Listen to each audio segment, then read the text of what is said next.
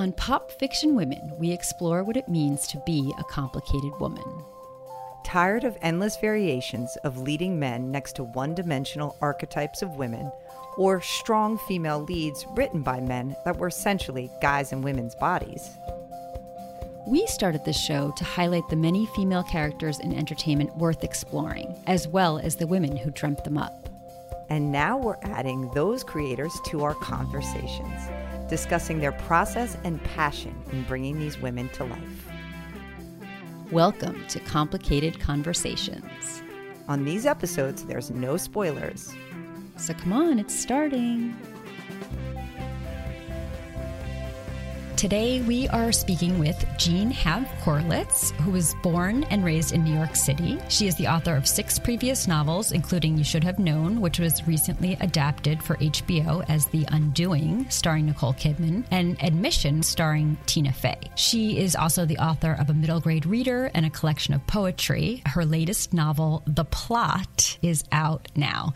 Welcome to Pop Fiction Women, Jean. Thanks so much for having me. On this podcast, we focus on women in popular fiction. So at first blush, it might look like The Plot is not a great fit for us because the story follows Jacob Finch Bonner and his apparent antagonist, Evan Parker, 2 men. But you also masterfully weave in the story of 2 women, a mother and a daughter, who are the characters in Jake's runaway hit novel. And these storylines all merge by the end, and no one's hands are clean. Tell us a little bit about The Plot. This is actually my first male protagonist. So 7 novels in to finally get to a male protagonist is something I could be inversely proud of in a weird way. It was a challenge to write about a man. I mean, I'm not a man.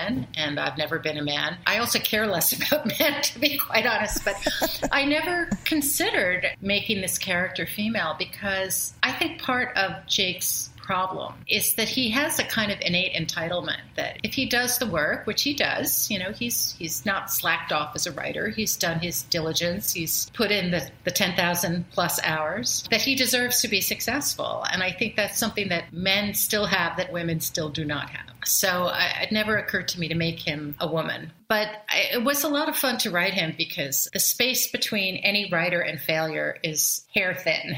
It doesn't matter where we are in our careers. In our minds, we're all failures. And it is so easy to access that, the memory of that and the fear of that. So we're all Jake. He's all of us. So at what point did you realize that you had to write excerpts from a crib and the story of Samantha and Maria? Yeah, that's such a great question because I really didn't want to do it because it was hard. Yeah.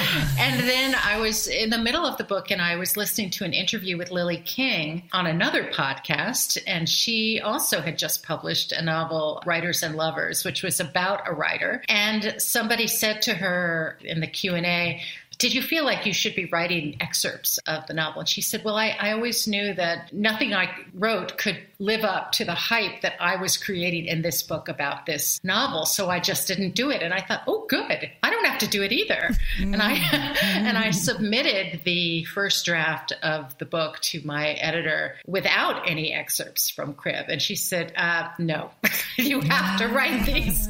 So I had to go back and write these. And then I kind of filleted the novel and insert it, like Julia Child sticking in garlic cloves along the way. I didn't want to do it for exactly that reason. I was afraid that people would read the excerpts and say, this is a massive bestseller.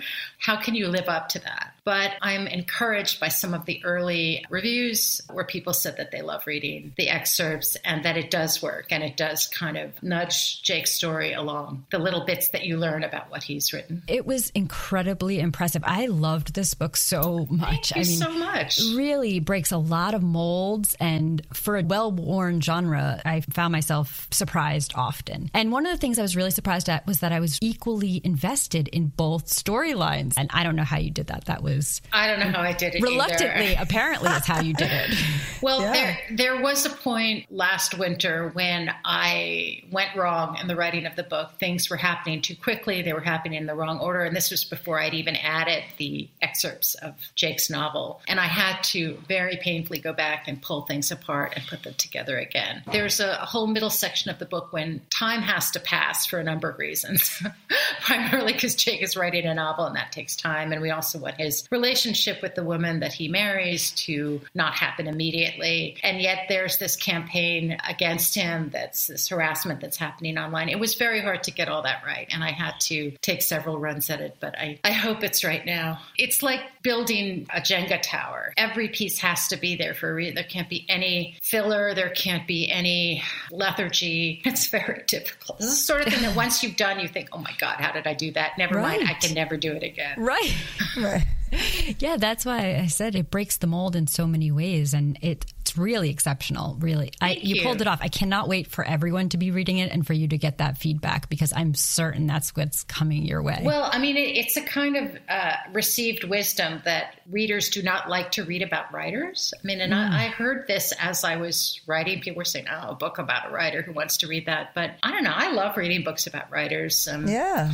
And again, I'm cheered by reading some of the early responses that, oh, I love books about books. In an interview, you once said you write strong women, complicated, essentially unhappy, who face extreme circumstances that require them to reconsider everything about their lives and their decisions. Clearly, this is a preoccupation for me, and it was only with this most recent novel that I had even recognized the pattern. I believe that was... For the Devil and Webster, probably? Yeah. I don't think I can explain it to anyone's satisfaction, including my own, you went on to say. But in general, I think it has much to do with the position of women in this country over the past half century, how feminism has changed us and our landscape, our relationships with men and work and children. Wow, I said that? Yeah, I agree with that, actually. Yeah, good. We do too. And it's frankly, it's the very concept behind this podcast. We are always trying to give life to all the ways women are complicated, because it's not even just one way that we have variations. We give weight to common experiences, but also account for that we're all different as well. So the plot may have a male protagonist, as we've talked about it, but it really lands firmly in your stated pattern. Do you have more thoughts on this preoccupation of yours at this point? I might have some more thoughts. I mean, it's worth pointing out that I grew up in a fairly liberal, am I talking about fairly liberal, an extremely liberal milieu. I went to an ethical culture school. We were feminists before I knew what the word meant, probably before I'd even heard the word. And then I went from there straight into a very backward-looking college environment at Dartmouth in the 1980s, cradle of the Dartmouth Review, which gave us Dinesh D'Souza, The Gift That Keeps On Giving, and a lot of other neocons, Laura Ingraham, it's a year behind me. And it was a shock. It was sort of like going right into a cold, icy bath. And I've always been historically minded, so I understood where I arrived on the continuum of culture that was Dartmouth College in the 1980s. I knew that the college had resisted coeducation. I knew that it had the lowest percentage of Jews in the Ivy League, for example. And when I got there, I looked around me and I saw all my classmates were, very ambitious for themselves. They were going to be lawyers and doctors and CEOs, and none of them would call themselves feminists. It was so baffling to me. I would try to say, don't you know why you're here? You're here because women raised hell. And you want to be here because you want to go to Harvard Medical School and run for president. Why can't you express gratitude to, oh, but I like men, but I shave my underarms. It's just absurd. Right. So, I mean, this duality, this kind of incongruity always stayed with me, because I like men too. I've been married to one for a long time. I have one as a child. I like men. Yeah. I love women. Right. I like men. And even moving forward, even going back to reunions, when all these women had become CEOs and doctors and lawyers and mothers, a lot of them still wouldn't call themselves feminists. So I guess that's a crevasse that I have explored again and again in my work. Perhaps most pointedly with, You Should Have Known, with The Devil and Webster, which is about a feminist scholar who becomes a college president and is suddenly the person people are protesting against. And I'm sure you've heard this from many other writers, but we don't always understand our work as we're doing it. Sometimes we understand it looking backwards, like that famous Kierkegaard quote, life can only be understood backwards. Now, when I look back at 7 novels and a couple that weren't published, I see the connective tissue that I did not see when I was in in it. No, we have heard that from quite a bit. Yeah, that even each individual book, as you're talking about it and other people are picking out what they loved or what they were drawn to, you start to see more connections than you did when you're in the process. Well, it's always been true that, you read a review of your book or somebody tells you what your book is about and you kind of go, oh my God. I didn't realize. Exactly. I had no idea.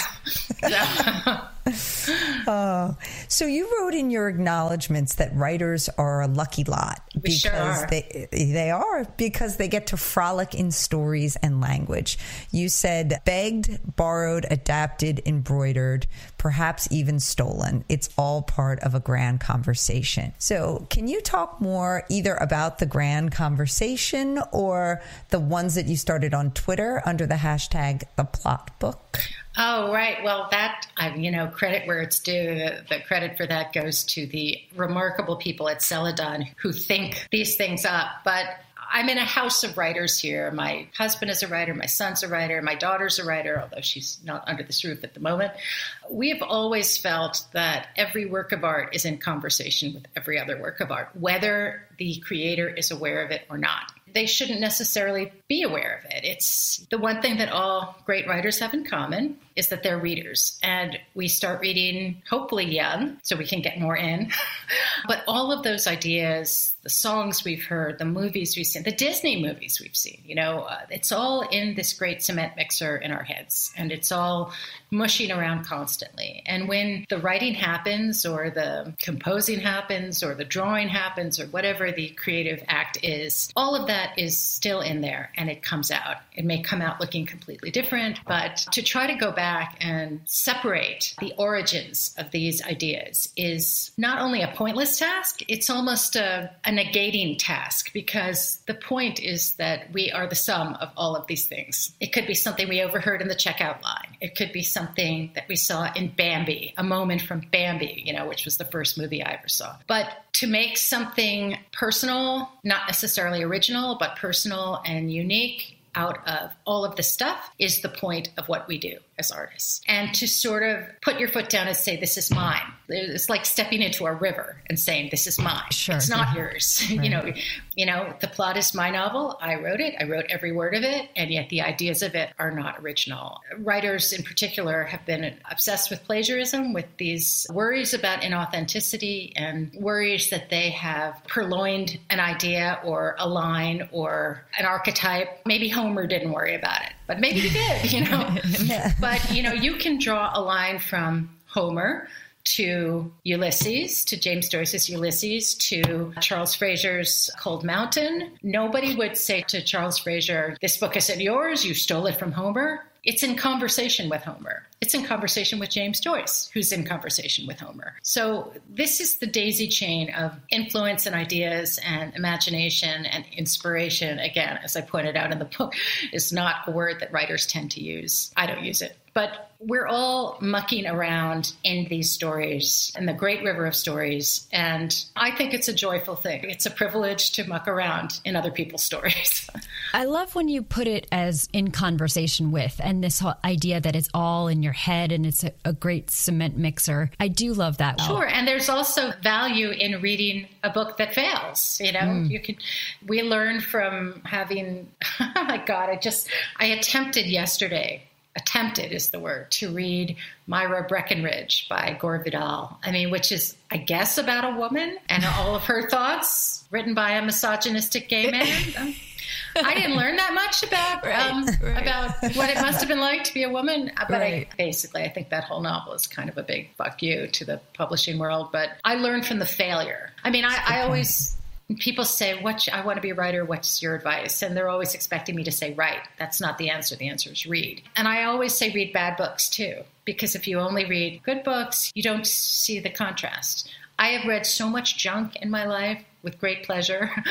But if you don't read the crap, you don't appreciate it when it's not crap. And so I think this, by the same token, if you read badly done books, you learn that they're badly done. We talk about that on this podcast all the time, just watching different shows, reading different books where it'll speak to Kate but doesn't speak to me, or speaks to me and doesn't speak to Kate. So the diversity of experiences, across the board, I think it has value. Just taking into account the point of view, I guess, as well. How do you choose the books that you do for your podcast? It is not a scientific process. It is one part my interest, one part her interest, and then like a third magical piece that comes in. Something strikes us, or someone we like recommends something, and we wish there's so much other content we wish we could cover, and we just don't. Well, I listened to your thing about Hamilton. I thought it was great. Oh, thank you. Yeah, and that was a little outside the box of our normal criteria. I was going to add to what Corinne said, at least with the TV and movies,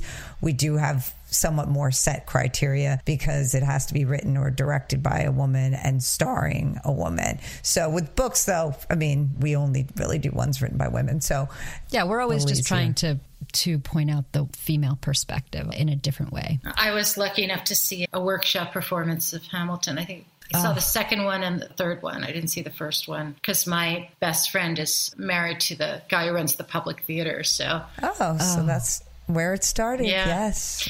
She said, you should come and see this thing. I think it's going to be really interesting. And I said, sure. And I was late getting there because there was the subway was slow or something. And I arrived in this kind of lather. I didn't know anything about what I was about to see. And I sat down and I turned to the person next to me who turned out to be Ron Chernow, who wrote the my God. biography. Wow. And I said, okay, what is this? What are we going to see here? And he said, well, this is a rap and hip hop musical about the life of Alexander Hamilton. And I swear to God, I almost left. Right. Because I don't love rap and I have no feelings about. But from the very first moment, I was mesmerized. And I remember being in the bathroom during the intermission and just gasping because what is happening? I've never seen anything like this. Yeah. Exactly. Yeah. Really was very I saw it the first week it opened too through my law firm. Again, we try to pick whatever's supposed to be hot in the summer, but we knew nothing. We just had heard what we heard from the reviews at the public, and I had no idea walking into it either. Same thing. I'm walking there. I'm like, what is this we're seeing? What are we? Rap and hip hop musical about American Revolution. I was like, no, thank you. But it's same thing. Yeah. Then I was like, this is like nothing I have ever seen before. Yeah. And amazing. I didn't get a lot of the rap references. I got all the musical theater references. But I mean, that is a perfect example of what we were talking about earlier, because I mean, that is a guy who just spent years cramming everything in there, the high, the low, everything in between. And when that thing came out of him, it came out with the rap, the musical theater, the history, everything came out of that cement mixer inside of his head. Yeah. So, and he did take entire lines from songs, and I'd love anyone to convince him that was plagiarism. I mean, he's so original, right? No, because, well, first of all, that discussion was had back when sampling was done. Yes. But, I'm sure I could find musical theater sampling back to the dawn of musical theater, which is not, it's a recent art form, so wouldn't go that far back. But it's an ongoing conversation for people who write. The words are the words, and the combinations are the combinations. And if you get to the point where you start to feel queasy about it, that's when you stop. Yeah. It's a good litmus test. Wow. Yeah. So that's a great segue into talking about adaptation. Kate, you want to? Sure. So obviously you've had a number of your books adapted. Two. You had one turned into a successful TV series and another is a box office hit, as we said in your bio.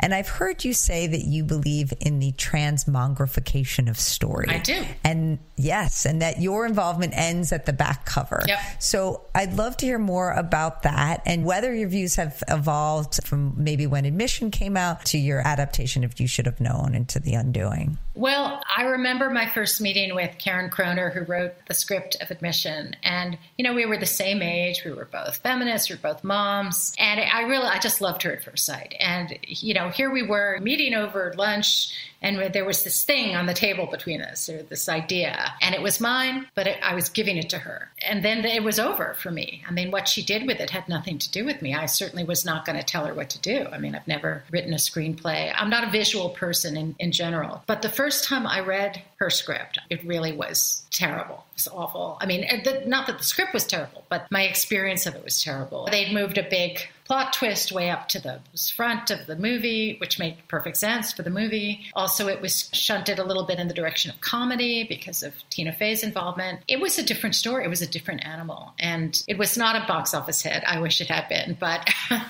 it's a very sweet film. And if I had known nothing about it and had no connection to it, I would have been really entertained by it. And it's got a lot of beautiful things in it. By the next time, by You Should Have Known, I was just like, whatever, it's fine. It has nothing to do with me. I was much less emotionally enmeshed in what the final product was. Also because, David E. Kelley, I've been watching his work since I was young, and I have a lot of respect for what he does. And I was just so thrilled that he wanted to be involved with the project. So a lot less involved when I was told that this character who's barely in the book, Jonathan Sachs, is going to be played by Hugh Grant. Obviously, that was a clue that they were taking a very different tack. The TV show was really very much a whodunit, and my book is not that interested in who did it. It's pretty clear who did it, much more interested in why he did it, and more interested than anything else in her. The book is really about Grace and how her hubris of taking it upon herself to tell other people how to live their lives while her own is such a disaster. And also, watching her rebuild her life after this decimation. So it really was a variation on a theme. And again, it was very entertaining. The performances were great. New York looked great. Right. I didn't know who did it until the last episode. I mean,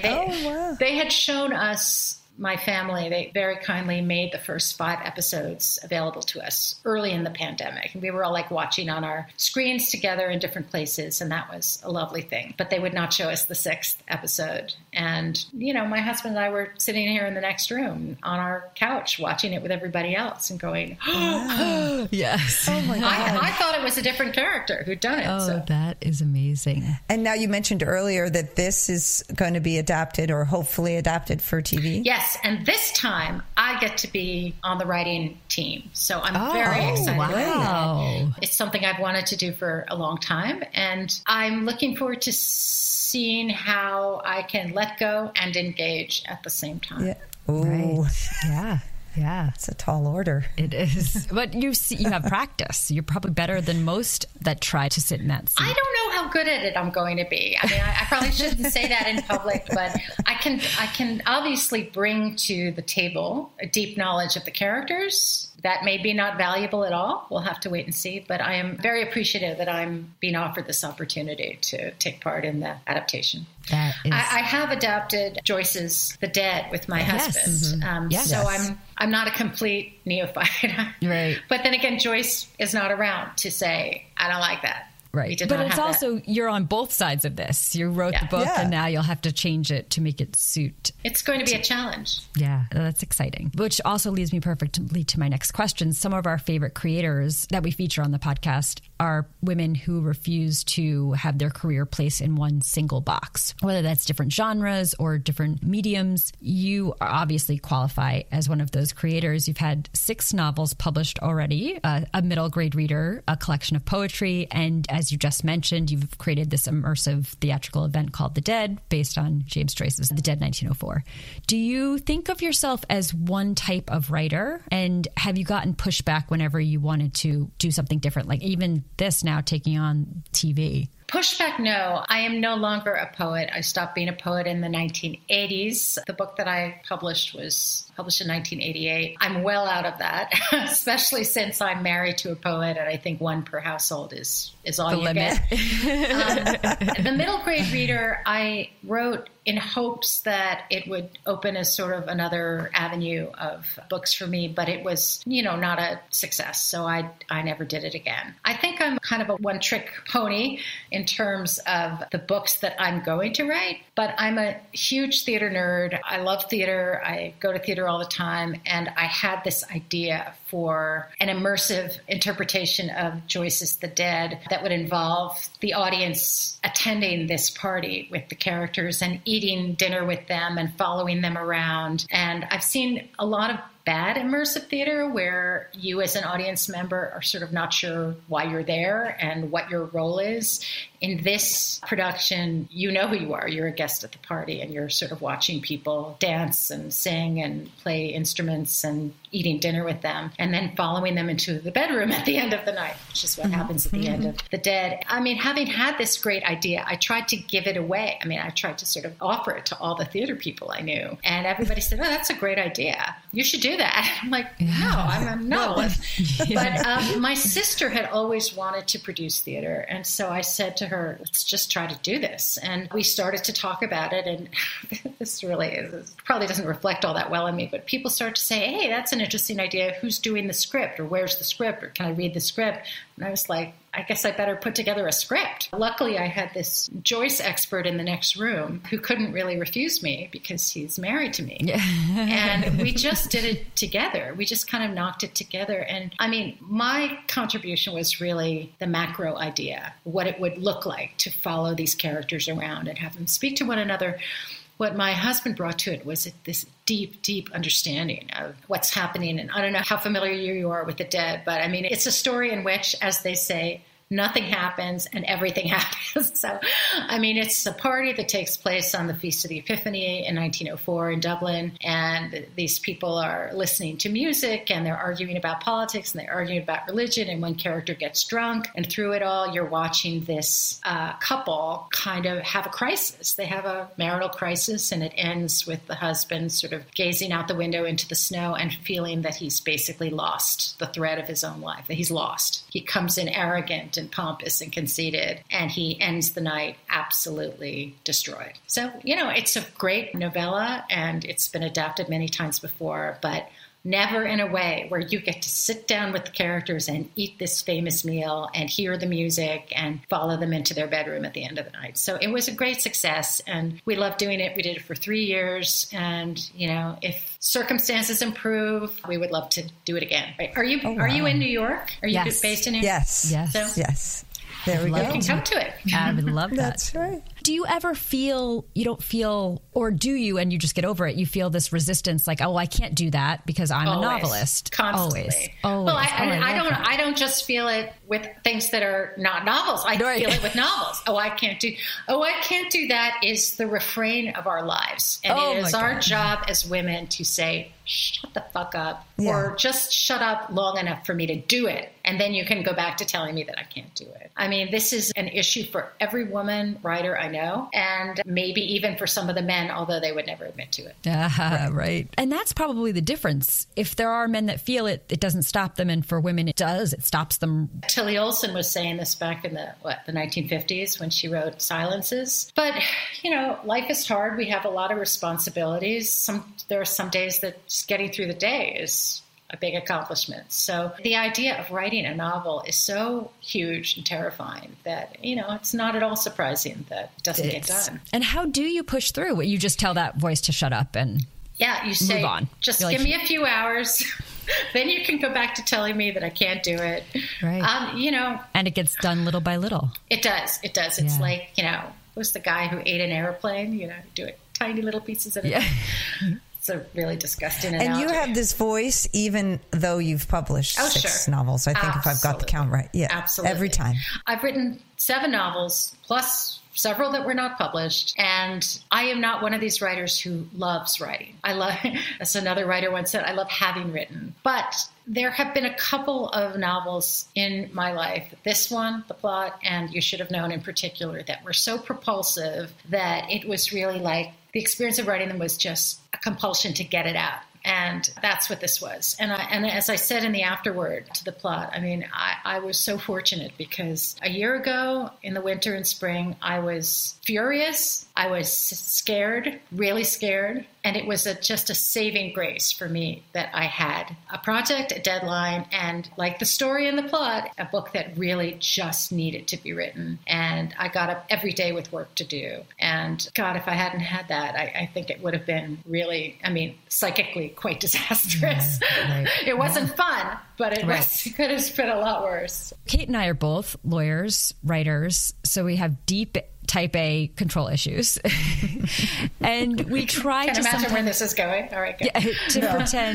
We try to pretend that we're not in control of every single thing by sometimes reading our horoscope and thinking about astrology. We know that we think that you're a Taurus, yes? I am a Taurus. Yes, which is also one of the signs that is least likely to believe in astrology because they're I don't believe in astrology. Yes, of course. Yeah. It's very grounded, practical, and realistic. But I was wondering, as a writer, more of the idea of there's some sort of magic or intuition or fate, something that is involved in the process the universe, of getting a book written, getting a book published. Is there something of that nature that you do subscribe to? Actually, you can read my complete thoughts on this in the plot, because the whole sequence where Jake talks about this compulsion to, this magical idea of the story that needs to be told. And if you don't tell it, it goes to somebody else, which has been written about in the past by Elizabeth Gilbert. Big magic. Magic. And when I read that, I thought that's exactly what I've always felt. It's amazing. Yeah. That is literally the only magic that I believe in. I'm not even sure it's magic. But I think I'm not sure that any of these ideas are unique. But I don't believe anything happens for a reason. I don't believe in God. I don't believe in fate. I don't believe, I could fill volumes with all the things I don't believe. Okay. But I do believe that if you're fortunate enough to have the kind of idea that I got with this novel, that you are an asshole if you do not do right by it. And that's what I tried to do. I like that. So I feel like you were hoping for something more. No. No, you're a Taurus. We were not, like she said, hoping. We were assuming this. Expecting anything else. I wanted to just circle back real quick to being a writer and the struggle of it. And it's not about him as a writer, really, even though it can really be enjoyed on the thriller level, the psychological suspense and what's going to happen. And really, it's about his secret. It's not so much about his writing process. But if you are a writer like I am, you do enjoy it on a meta level as well. Yes. You're like, okay, I get it. I get this. And this is very early on in the book when Evan Parker comes to Jacob and says he's thinking about writing under a pen name. And Jake thinks to himself, it was all he could do not to laugh. The lives of the vast majority of authors being far more private than they likely wished. Yeah. Maybe Stephen King or John Grisham got approached in the supermarket by a quavering person extending pen and paper, but for most writers, even reliably published and actually self-supporting writers, the privacy was thunderous. Yeah. Which is so great. I love that line. Yeah, and there are so many bits of that throughout the book that you don't need to get or appreciate or care about or laugh at to enjoy this book. You can imagine I was reading every book about plagiarism and appropriation that I've always read those books anyway because I find them interesting, but there was this one book, I've mercifully forgotten the title because I'm about to say unkind things about it, but it's about a famous author who's got writer's block. I believe this novel was was very successful in Europe, but not so successful in America. And like I said, I have forgotten the name, but I started to read it, and he's a famous novelist with a private jet, and I'm like a boss at the opera, and I'm like, already it's fantasy. Yes. I cannot invest in any sense of reality with this character in this story because there's no one like that. I mean, I doubt Stephen King has got a private jet. I'm sure he has no private jet, actually. Right. So that's not who we are. And that's right. Well, you're all celebrities to us. Yes. But so they have that status to us, but we recognize what you're saying to most people. Yeah, that's not exactly. The privacy is thunderous. Privacy is perfect. So good. Perfect. So good. So we just want to end. About what's coming next. We know your 8th novel, The Latecomers, is already submitted and slated for publication next year. Can you tell us anything or for a little? Well, it is the book I was working on and put aside to write the plot. So I am now returning to it. I'm doing some work on it, and I have a deadline of July, and I believe it's going to be published next spring. But I should say that I've always written kind of on both sides of the thriller literary fiction line. This one is not a thriller. I don't think anybody would call it a thriller. I think of it as my John Irving novel. It's a kind of big, chewy novel about a crazy family in Brooklyn. And when I'm done, I'm going to be very, very happy with it. I'm working on it right now. So I wouldn't want anybody to say, oh, there's another twisty thriller coming. It's a different kind of novel. It's going to be a lot closer to my novel, The White Rose. And there are some people for whom that was the book of mine that they really like, and they're not interested in this thriller business. So very different kind of book. But I imagine it's still going to have your sensibility. And this is as propulsive as the plot was. What I was really so taken by were your insights and your way of the voice and the whole story. So even if it's not a thriller per se, I can imagine that it will have the same appeal to anyone who loves your books. I hope so. I mean, I think we as writers, we get very caught up in this kind of thing, like what shelf is the book on in the bookstore? Listen, I'm just lucky to be in the bookstore. There were decades in there where I would go into bookstores and I wouldn't be there. So it'll just be great to be there. Yes. Yes. Yes. Well, the plot, easily my favorite book this year so far. I imagine it will be at the end of the year as well. Just so special and exceptional. Thank you for writing it. Thank you so much. I'm really grateful to you for inviting me. We want to let you know we've launched a Patreon page where supporters can receive perks like bonus episodes and exclusive content. Because Pop Fiction Women is our passion project, a place where we give women space to show up and offer in-depth analysis in the ways we're used to hearing about male creators and their characters. We delve into creativity and psychology with a dash of astrology, and we have so much fun doing it. Just two friends breaking down books, movies, and shows like Normal People, Fleabag, and I May Destroy You. Every single aspect of this podcast we do ourselves, from the preparation to the recording, from the editing to the social media promotion. So we're adding a Patreon platform because we want to keep making the show you love and hopefully expand it even further. So please consider becoming one of our most complicated fans and contributing on Patreon. To learn more, go to patreon.com/popfictionwomen. This has been Pop Fiction Women with Corinne and Kate. If you enjoyed this show, please tell the complicated women in your life. And the men who love them. Yes, tell them to listen. And then to follow on Spotify or review and subscribe on Apple Podcasts. And of course, share on social media. Tag us with your favorite books, TV shows, and movies starring complicated women on Facebook and Instagram at Pop Fiction Women, or on Twitter at @pop_women. For more coverage of the women you love, or to find out if you qualify as a complicated woman, go to popfictionwomen.com. And keep it complicated.